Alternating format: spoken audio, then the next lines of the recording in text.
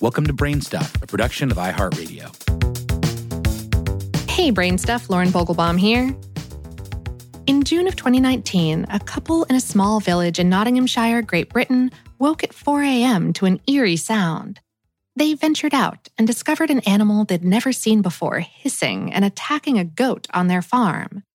After rescuing the goat, they took a photo of the beast and promptly posted it online.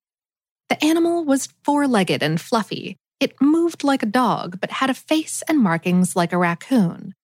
It turns out their unwanted visitor was a tanuki, sometimes called a raccoon dog. To learn more about these unusual critters, we talked via email to Jennifer Andrew, a member of the carnivore team at Zoo Atlanta. She helps take care of Zoo Atlanta's two tanuki, Thor and Loki. Zoo Atlanta is just one of two zoos in the United States that houses tanuki. The other is the Oklahoma City Zoo. Andrew explained, tanuki are dogs, genetically and morphologically speaking. They get the nickname raccoon dog primarily because of their similar coloring and coat patterns. The only other true similarity to raccoons is that they occupy the same niche as raccoons do in nature, even though they live on different continents. Tanuki range in size from about 1.5 to 2 feet long, that's about 0.45 to 0.9 meters, with a tail adding another 6 inches or 1.5 meters. They weigh anywhere from 8 to 22 pounds, around 3.5 to 10 kilos. Their fur can be golden gray to reddish brown, but their shoulders, legs, and the tips of their tails are black, and their facial markings are similar to a raccoon's, including the black mask around the eyes. They're originally from Eastern Asia, including Japan, which is where the word tanuki comes from, and where the animal is a cultural icon. Images of tanuki have appeared in everything from folklore and literature to anime and advertising. The mythological versions, sometimes called bake tanuki, are spirit creatures, tricksters and shapeshifters that love gold and are often depicted with a big belly and a particularly large scrotum. Many modern Japanese businesses display statues of tanuki to represent prosperity and good luck. Tanuki, the animals, not the spirits, were brought to northern and eastern Europe due to fur farming back in the 1920s. It's believed some tanuki managed to escape and began to live and breed in that region. The habitat they're most comfortable living in would typically be described as forested, everything from deciduous trees to evergreens, but they can live in urban and coastal areas. They like living near water.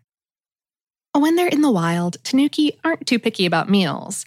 As foragers, they'll eat anything from frogs, birds, and rats to berries and carrion, that is, dead animals. Tanuki have also been known to forage in garbage cans or pick over roadkill in areas inhabited by humans. But zoo life is a little different. Not only are tanuki given different food to eat, including kibble, hard-boiled eggs, veggies, and fish, but because they're naturally foragers in a non-foraging setting, their caregivers look for ways to make feeding time a little more challenging. Andrew said, "We like to scatter their diet throughout their habitats to encourage natural foraging behaviors. They also enjoy interacting with problem-solving enrichment devices that encourage behaviors such as biting, chewing, ripping or shredding, smelling, digging, and dragging."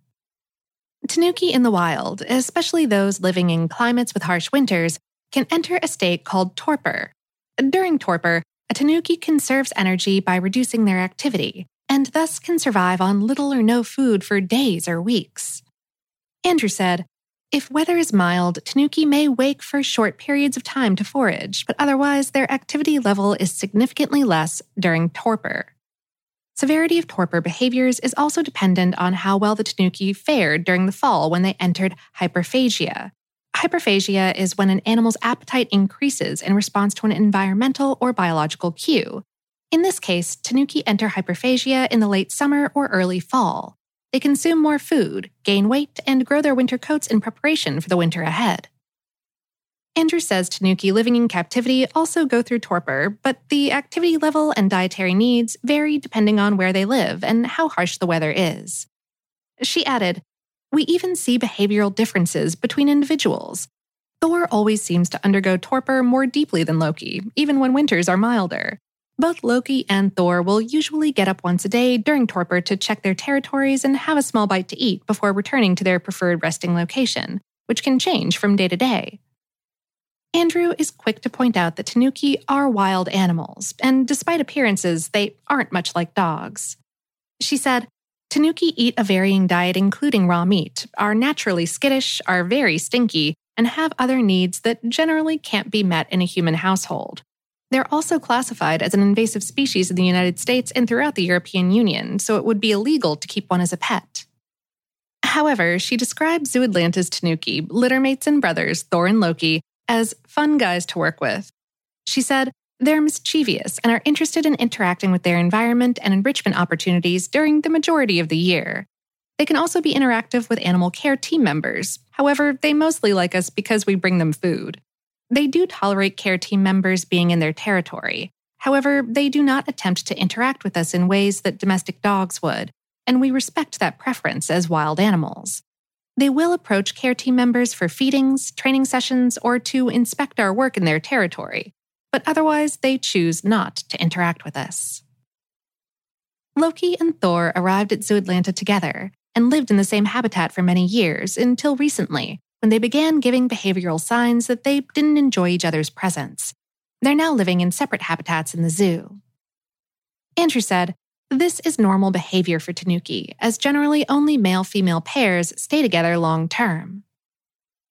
Tanuki typically mate for life, forming monogamous pairs that share in foraging and in the care and feeding of their offspring, called pups, together. The mating season occurs in the spring. Gestation lasts about 9 weeks. The litter averages about 6 pups.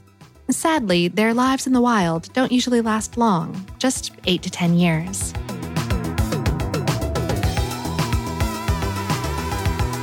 Today's episode was written by Patty Rasmussen and produced by Tyler Klang. For more on this and lots of other curious topics, visit howstuffworks.com. Brainstuff is a production of iHeartRadio. For more podcasts from iHeartRadio, visit the iHeartRadio app, Apple Podcasts, or wherever you listen to your favorite shows.